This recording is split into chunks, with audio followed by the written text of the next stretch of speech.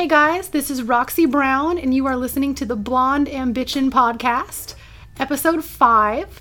And today we're going to talk about protecting Picasso.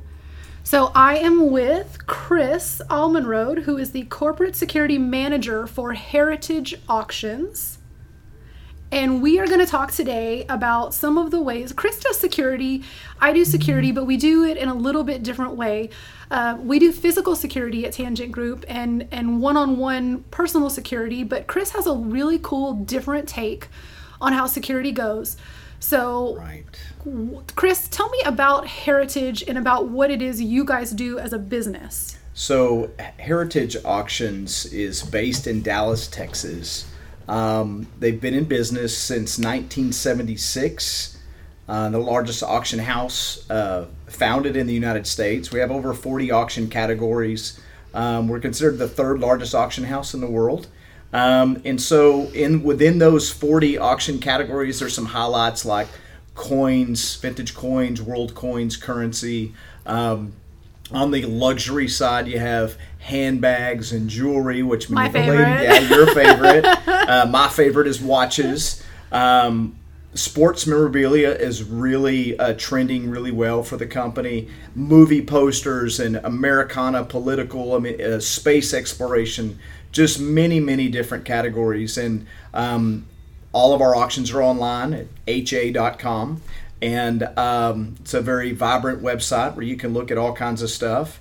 And it's a really, really interesting environment from a security perspective. So you guys, you're headquartered here in Dallas, but you have a lot of different offices. Yes, we do. We have offices in New York, Chicago, and then we have offices in Dallas, along with a gallery in Dallas in the Design District. And then on the West Coast, we have a location in Beverly Hills in San Francisco, and then our international offices, which are a new one in London, England, and then also in Hong Kong. So totally different security setups for everything. Well, we try to create continuity between, that's my biggest challenge, is create continuity between especially our American offices and make sure that if an employee travels from Dallas to New York, the security protocols and the procedures and the manner of getting in and out is all the same. But they're different markets that cater to different things, but you can pretty much go talk to an expert at any one of them at any time if you have something you'd like to come show us. So you guys take on consignment. Yes. Okay. So we have a cachet of over, I believe, or probably about 100 consignment directors in various different capacities within our company that are meeting with clients that have huge collections of different things. So you have someone who may specialize in firearms. You may have a particular person who specializes in coin. We have several people who specialize in coins. A wonderful group that handles world coins. And they go out and they meet with these collectors, and people, they have an attachment to their collection, right? So they think it's really the best. And a lot of times it is. And we have a great group that goes out and woos them to come to Heritage. We think we are the best in the business, and bring them on board with us. And we photograph it, catalog it, promote it, and then we think that we can get them the best price for their piece of collection, and that way we both walk away happy. So I met Chris sort of roundabout. Some of the agents that work with Tangent have also worked with Chris at Heritage. So one of the things that I think is really cool is that there's a lot of security people who secure a location or who secure a principal, a person. But the thing that I learned about Heritage is that a lot of times before they have an actual auction, they will actually sort of send some of these things around so that people can see them in person to different cities. Those are called previews. Okay. And anytime we do a preview, there's a lot of behind the scenes work that we go into that. And we take the signature lots that people would like to see, and we take them around to the different offices. So we may do a preview in Beverly Hills, then that crew and that merchandise will then go to New York, and then that crew and merchandise will then go back to Dallas. Depending on the type of items, sometimes you can't hit all locations, and some locations are not conducive to that particular item. But Right. but if you're going to spend, and we talked about handbags, like Hermes handbags. We sold an Hermes for, I think it was $220,000. Oh, what color was it? Yeah, I think it was the Birkin Crocodile No. with the gold and platinum. And I only know this because it was very, very popular. It was very, very difficult for our teams to photograph the right way and make sure the colors came out the right way. But if you're going to spend that kind of money on that type of handbag, you're going to want to look at it first. Right. And so that's the purpose behind the previews, is to let people get in touch with the items before they purchase. So I think it's really cool from a security standpoint that, Chris, you deal on a daily basis with, having to secure offices and make sure that your staff is okay, and make sure that, all the things that I think every company deals with as far as making sure that the workplace is a safe place to work. But then you've got items that are traveling, so you've got those kinds of security issues. What do you think in your line of work is the biggest challenge that you guys face security-wise? There are many. But our company focuses a lot on situational awareness and training with our employees. Heritage hires some of the most talented people in the world, and we like to keep them.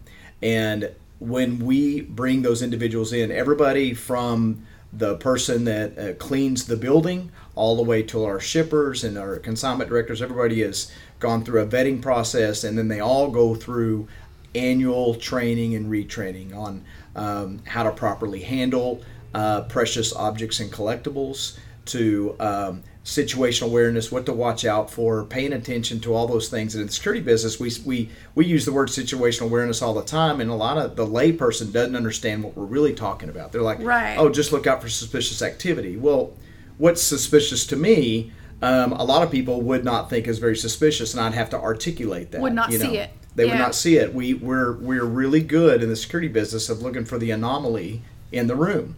And so I spend a lot of time educating our teams and all of our offices and stuff to look for the anomaly, to look for something that stands out. And a lot of the times it's just, that gut, it goes back to your gut feeling. All right, you have a feeling that something isn't right. And over time you begin to rationalize it based on your background and your history and things of that nature, on why does this stand out to me? And so we do a really good, I think, I'm the one who teaches the classes, so I'm sounding a little bit egotistical, but I've been teaching a lot for years, and so I try to take real world things that are going out in the world today, right? And then I craft our training sessions based on what's going on currently. So like today, I brought the Jewelers Security Alliance 2016 Annual Crime Report. Okay. And I literally read this, and I look at what are the trends that are causing a problem within the jewelry industry. Okay. Why do I do that? Because I have staff that's going out to show jewelry at a show, and it's important for me to know where the hot spots are, what things I can tell them to keep themselves safe. Okay. And so whatever it is, whatever piece of collection it is, whether it be a movie poster or a handbag or, in this case, jewelry, each one of them, there's a certain threat that rises to the top. So we know that wine is stolen most of the time at a person's residence. Interesting. Or in transit. Okay. Right? If we're having a wine auction, our wine isn't at the wine auction. I don't have to worry about it being stolen there. But that's why we have to make sure that whenever we transport or things are in transit, we need to make sure we do certain things a certain way. Same way with Hermes handbags. We're real big into that. I just want to note that Chris has never invited me in person to see these because he's nervous that I'll just mosey on out with one. Yeah, they are. I didn't know anything about these handbags when I first started, and then now some of the staff has me actually posing with the handbag. When I go to New York, they have me hold these bags. And then they tag me on these Instagram. Naturally. It's like boys with bags. And, I'm a country boy from Texas, and I'm holding these things we do for work. The group that runs that particular division, when you're in the security business, you have to have relationships with a dynamic group of people. Yes. And you have to woo them to compliance to your corporate policies, your corporate procedures, and let them know that you're there for them to take care of them. So I don't mind holding a bag if that breaks down the walls of communication. Right? Sure. We just talked about that a few minutes ago, that it's really different for us, because Chris, you came from the police, so you came from the government sector, right. And now you're in the private sector, and it's so different. So many people don't realize, because in the private sector, even for you as a head of security, you're still dealing with individuals who don't think about security on a daily basis. Like, their mind probably doesn't work that way. And you can't dictate so much as you have to make them aware and get them to work with you on the civilian side. Right. You really have to sell it to people. And I spend a lot of time, like I used this term earlier before we turned the mic on, where I said I nerd out. Right. So I nerd out on security topics, and I always try to look for creative ways to explain it. So I'll give you an example. Here in North Texas, we are in severe weather season. Now that runs basically mid-March to mid-May. And according to a lot of surveys, the number one threat to property in the North Texas area is severe weather. So when I have warehouses full of paintings and canvases and you just name it, and I have employees traveling back and forth, that severe weather is very, very important. So take you back to, I believe it was in the 90s, where the Cash America building was in downtown Fort Worth was hit by a tornado. Just so happened the FBI offices were located in that building, and they kept all their files on top of their desk, right? Oh, wow. So when the windows blow out, all the FBI files are strewn across the city of Fort Worth, and it created a problem.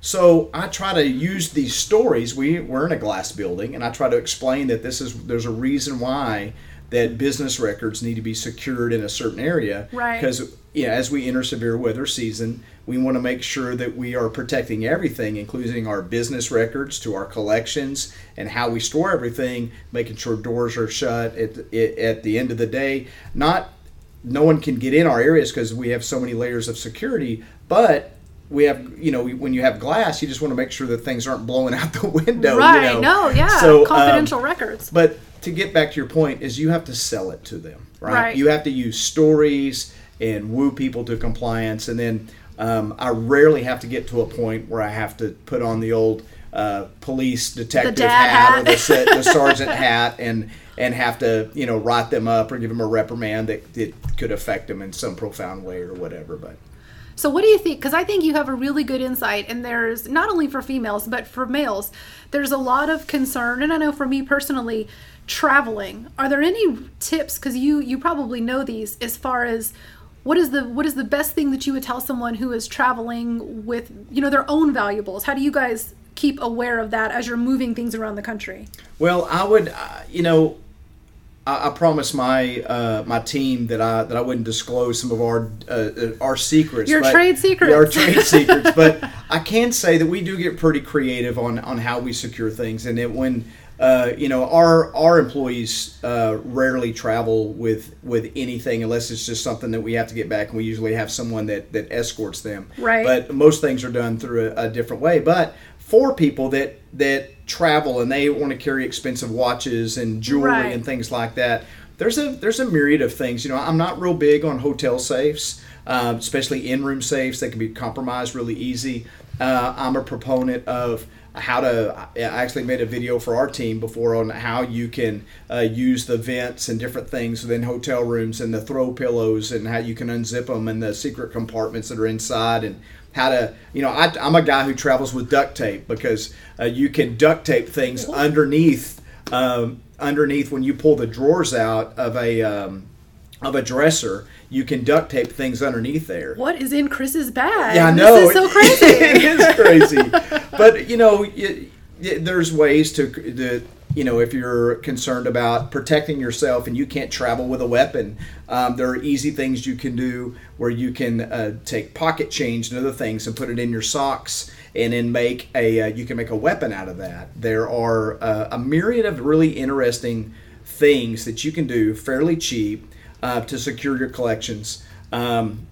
Chapstick. I have a chapstick holder and I have a tennis ball, and both of them are hollowed out. Okay. And I stick money in there, and I always carry, if I'm in like certain parts of Chicago or if I'm in certain parts of, we're in Midtown Manhattan in New York, but I always have extra money that in case I get robbed, I can just give them that when really my real money is in my chapstick container. Got it. Belly bands, there's another good one that you can just wrap underneath your clothing and you can secure things that way. And then there's, when you get into the international world, there's a lot of other things you need to do, but it's based on the environment that you're going into. Right. And we're members of a group called OSAC, which is it's basically takes State Department intel and corporate security intel, and it merges those two together, and companies can subscribe to that and get country reports about what's going on at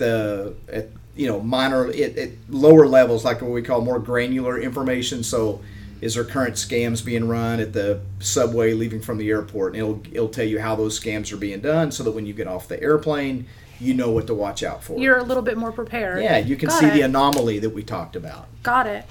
So one of the things that I think is really interesting, and for a lot of you guys who listen to my podcast, and I know who are on my LinkedIn, I work with a lot of military and police and former government, and so many of you are trying to break out of that and break into the civilian sector. And I know that Chris is a really prime example because he was former PD and now he's in the private sector. And that is a transition that I'm sure was difficult, but that you've made really well. So what do you think is key for making that transition into private security? Learning the term business acumen and everything that entails. When we leave law enforcement or the military service, we have a certain ego and persona that it's hard to shake. We tend to be the alpha male in the room, and we all know what that looks like. Right. It's hard to shake. When I was a police sergeant, there's a certain arrogance and ego that I had. I may still have it, but I think that I've maybe offset it with some of my business acumen. And it's a turnoff to some businesses, and you got to be able to balance that. So I would say that, especially for someone who's been in the business for more than 12, 15, 18 years, in that range there, that if you are ever looking to go to the private sector, start now first looking for roles within the department that you can get additional training in private sector issues. So if you're like in a big city like Dallas or Detroit or LA, try to get on a white collar crime task force. Try to get on some type of fraud task force.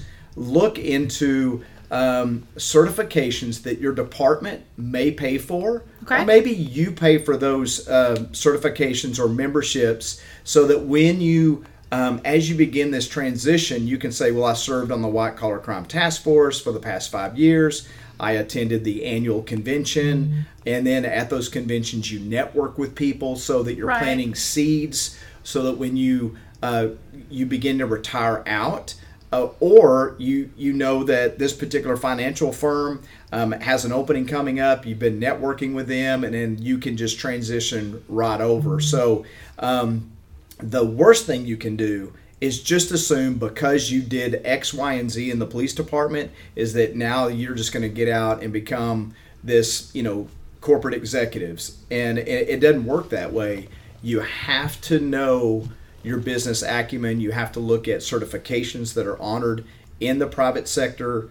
I have some that I'm partial to, like as is international programs like the CPP, the PSP, and those certifications. They will really benefit you in the private sector. And then you have the balance of both. So you're really marketable when you come out. Let's ask you this then. If someone is trying to break into the private sector and maybe they realize that they're not going to go straight into management, what is something that you, as a, more of a corporate and a higher level security, what are things that people can do to catch your eye as far as who you would hire for security?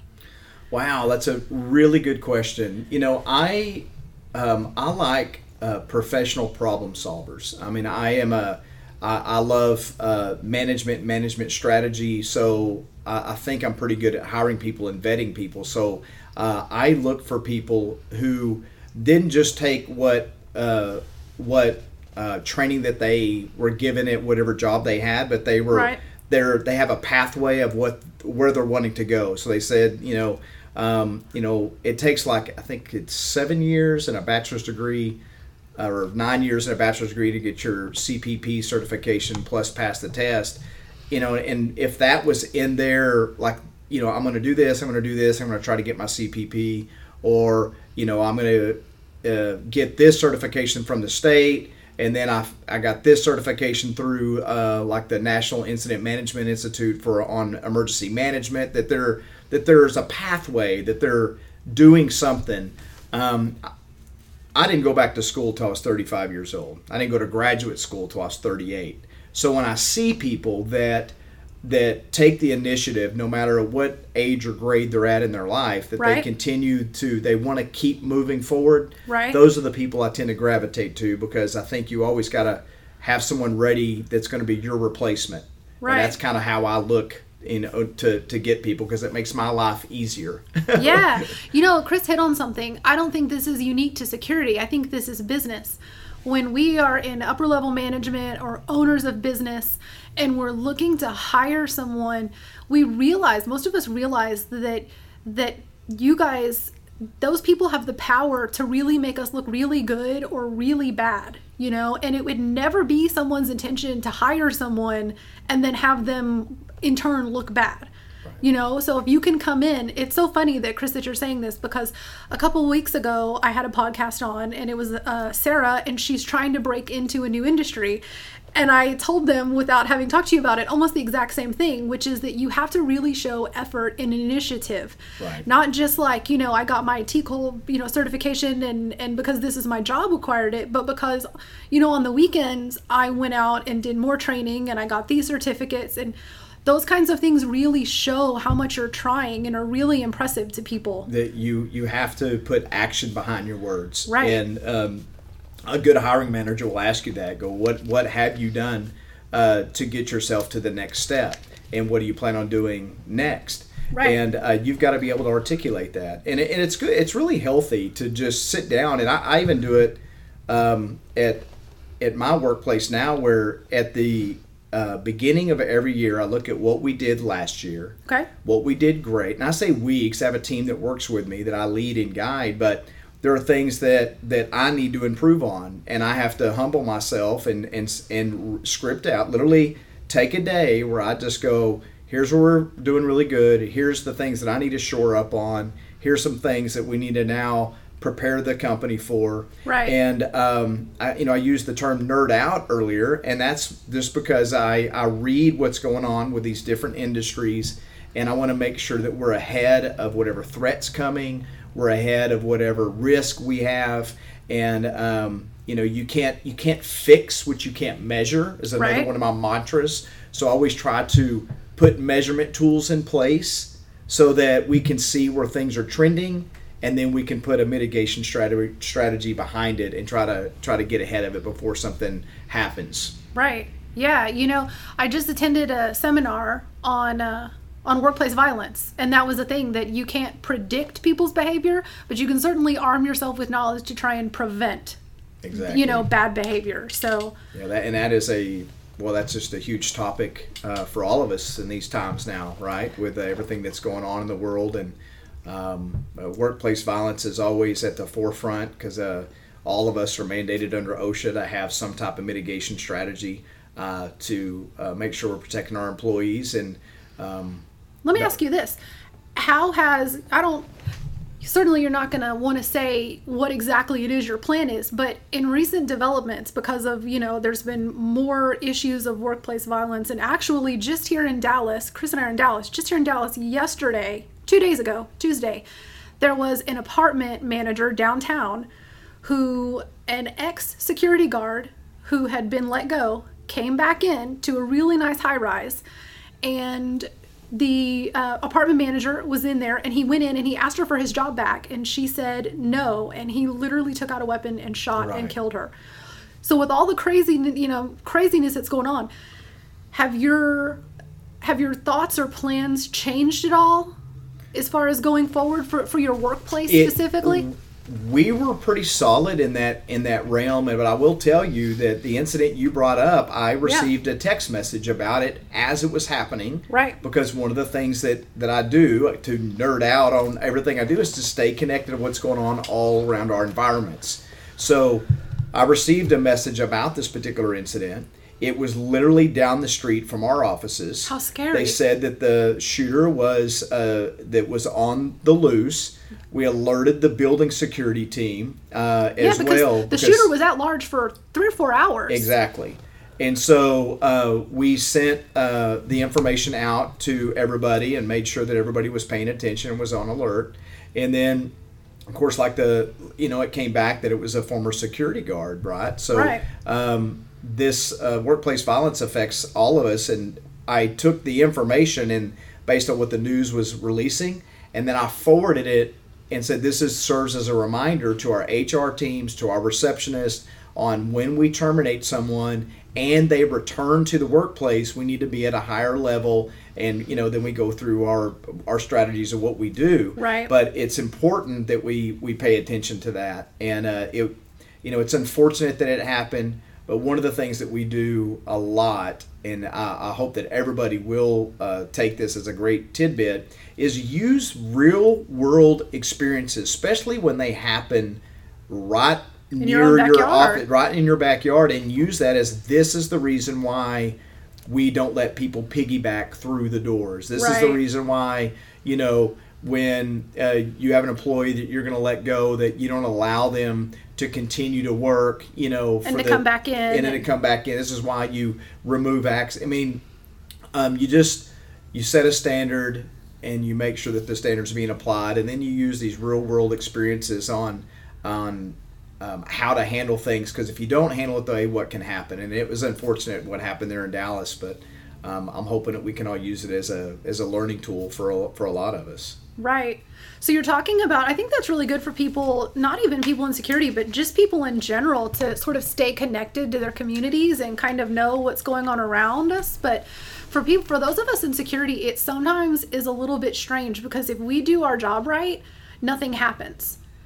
And so then you have clients or individuals or, people that are in your building that you're responsible for that are working there can think like, well, I've been here for 5 years and nothing has happened. And so some of the ways that we sort of mitigate that is we do run reports for our clients. And like Chris just said, he's saying like, nothing maybe happened at our office, but here just a few blocks away, look at all this myriad of things that happen. How do you have any tips on how even just a normal person could stay connected within their community to keep abreast of, like, just for the ladies going to the grocery store, like how are we going to know what's been going on in our communities? I used this term earlier and I'll say it again, know your Mo. And I have these little mantras that I use, which know your Mo, and the other ones, people do what you inspect, not what you expect, and all these little quotes. And whether you work in a corporate environment like I do and you're protecting massive amounts of locations and people, or it's just your neighborhood and you just go back and forth to the grocery store, pick up the kids, you need to know the modus operandi, the MO of what kind of goes on in and around your area, and even how when the seasons change, how things change. As a crime prevention officer, when I was in the police department, burglaries went up in the summer. And why did they go up in the summer? Because everybody leave their garage doors open because they didn't want it getting too hot out there. So we knew that would happen. And so in the summer, we'd have to go around and we'd have to put these notices out to get people to shut their garage doors so we could reduce the incidence of burglaries, and that eventually affects property values and everything else. And insurance and all kinds of stuff. And all kinds of stuff. So I would just say that wherever you live, go and check your city's police department first and see if they have a crime mapping system. Okay.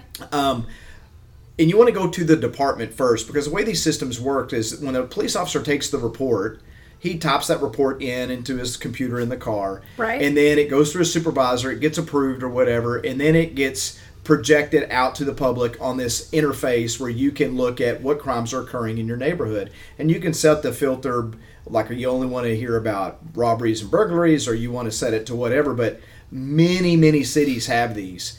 And so a matter of every city we are located in as a company, they have them. And I look at them often as a learning tool, so you can literally drill down and see what's been going on within 1 mile of my home in the past 3 months. And that may be something I need to alert my kids about. It may be something that I just, can share with my neighbors. And then you can check your Twitter feeds. So get a Twitter account. Because a lot of police departments and stuff are on Twitter now. Oh, there's so much. When that incident was going on, I still get more information off of Twitter than I do news reports, because you can, as soon as you get alerted to something, you go to that Twitter page. I have a Twitter following for the fire and EMS and police around our locations on Park Avenue in Midtown Manhattan.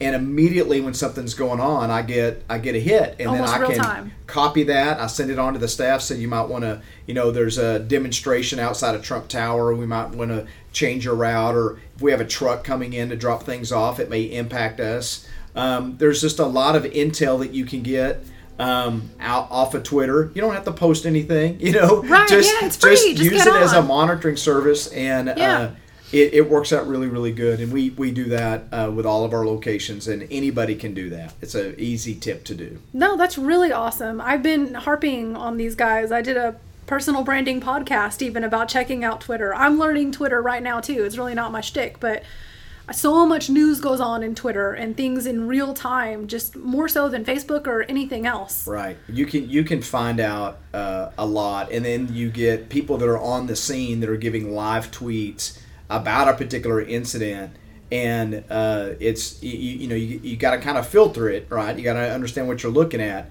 and then you have people that'll throw in an advertisement, right in the middle of that to try to, which is sad, but it is a good piece of information to use, and I use it a lot just for monitoring. Okay, so before we go, I'll ask you one off the wall question. Oh, great. Yes, we're both nerds. It's okay. So what is in your opinion, craziest, most outlandish, most fun thing you have seen pass through Heritage? I would say, because I was such a fan of Sylvester Stallone, and don't get me wrong, everything that I get to touch, see, and feel some of the coolest things in the world every single day.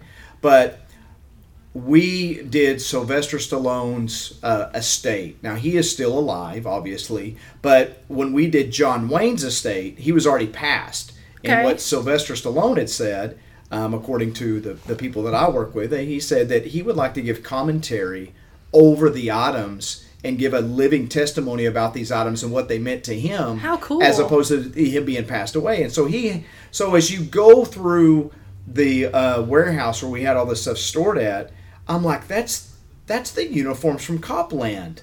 That's the bow and arrow from Rambo. That's the cover that Rambo wore when he was in the jungle. That's the bayonet. And you had his real life signature to it. That it was authentic. The sweatsuit that he wore as he climbed the stairs in Rocky and held his hands up, I believe that was shot in Philadelphia. Yeah. And then I'll get to the Super Bowl item of this was a Meade spiral notebook. Okay. That was his when he first began to write the Rocky story, was in the Meade notebook, and you could flip through the pages and see his handwriting on how he created the characters, his thought process, and his whole thought process. And I'm looking at this going, I remember being a kid in the theater when Sylvester, when he won the fight and he's yelling for Adrian and people are standing and clapping and people are crying.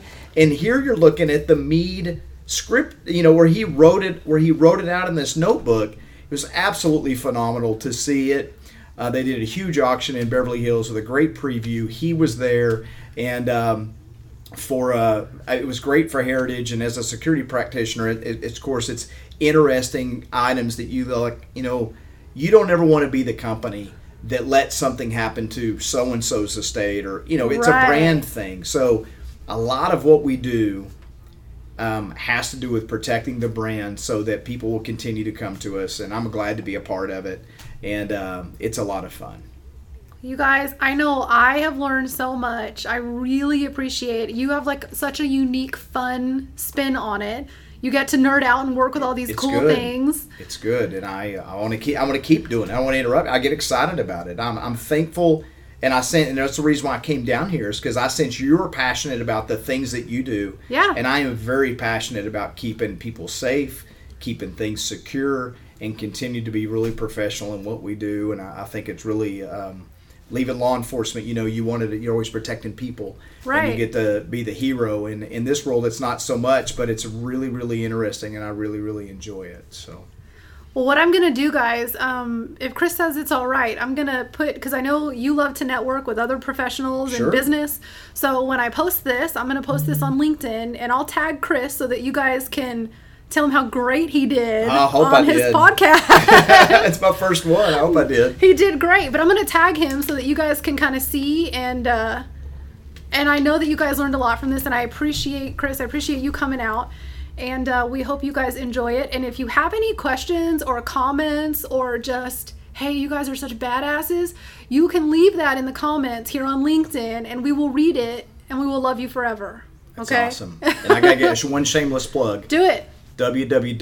www.ha.com. One of the greatest companies doing some wonderful things, and so come check us out. ha.com, guys. You can check out jewelry, you can check out art, painting, sculptures. You can see it all, and you can see, you can bid on it. You don't have to be in person. You can buy things online. That's right. And don't let the fact that we talked about really expensive things scare you. I peruse their website all the time, and there are really, really beautiful pieces that are also really affordable. And you know they're going to be one of a kind and unique. So ha.com, go check it out and let us know what you think. All right, guys. Thank you for listening.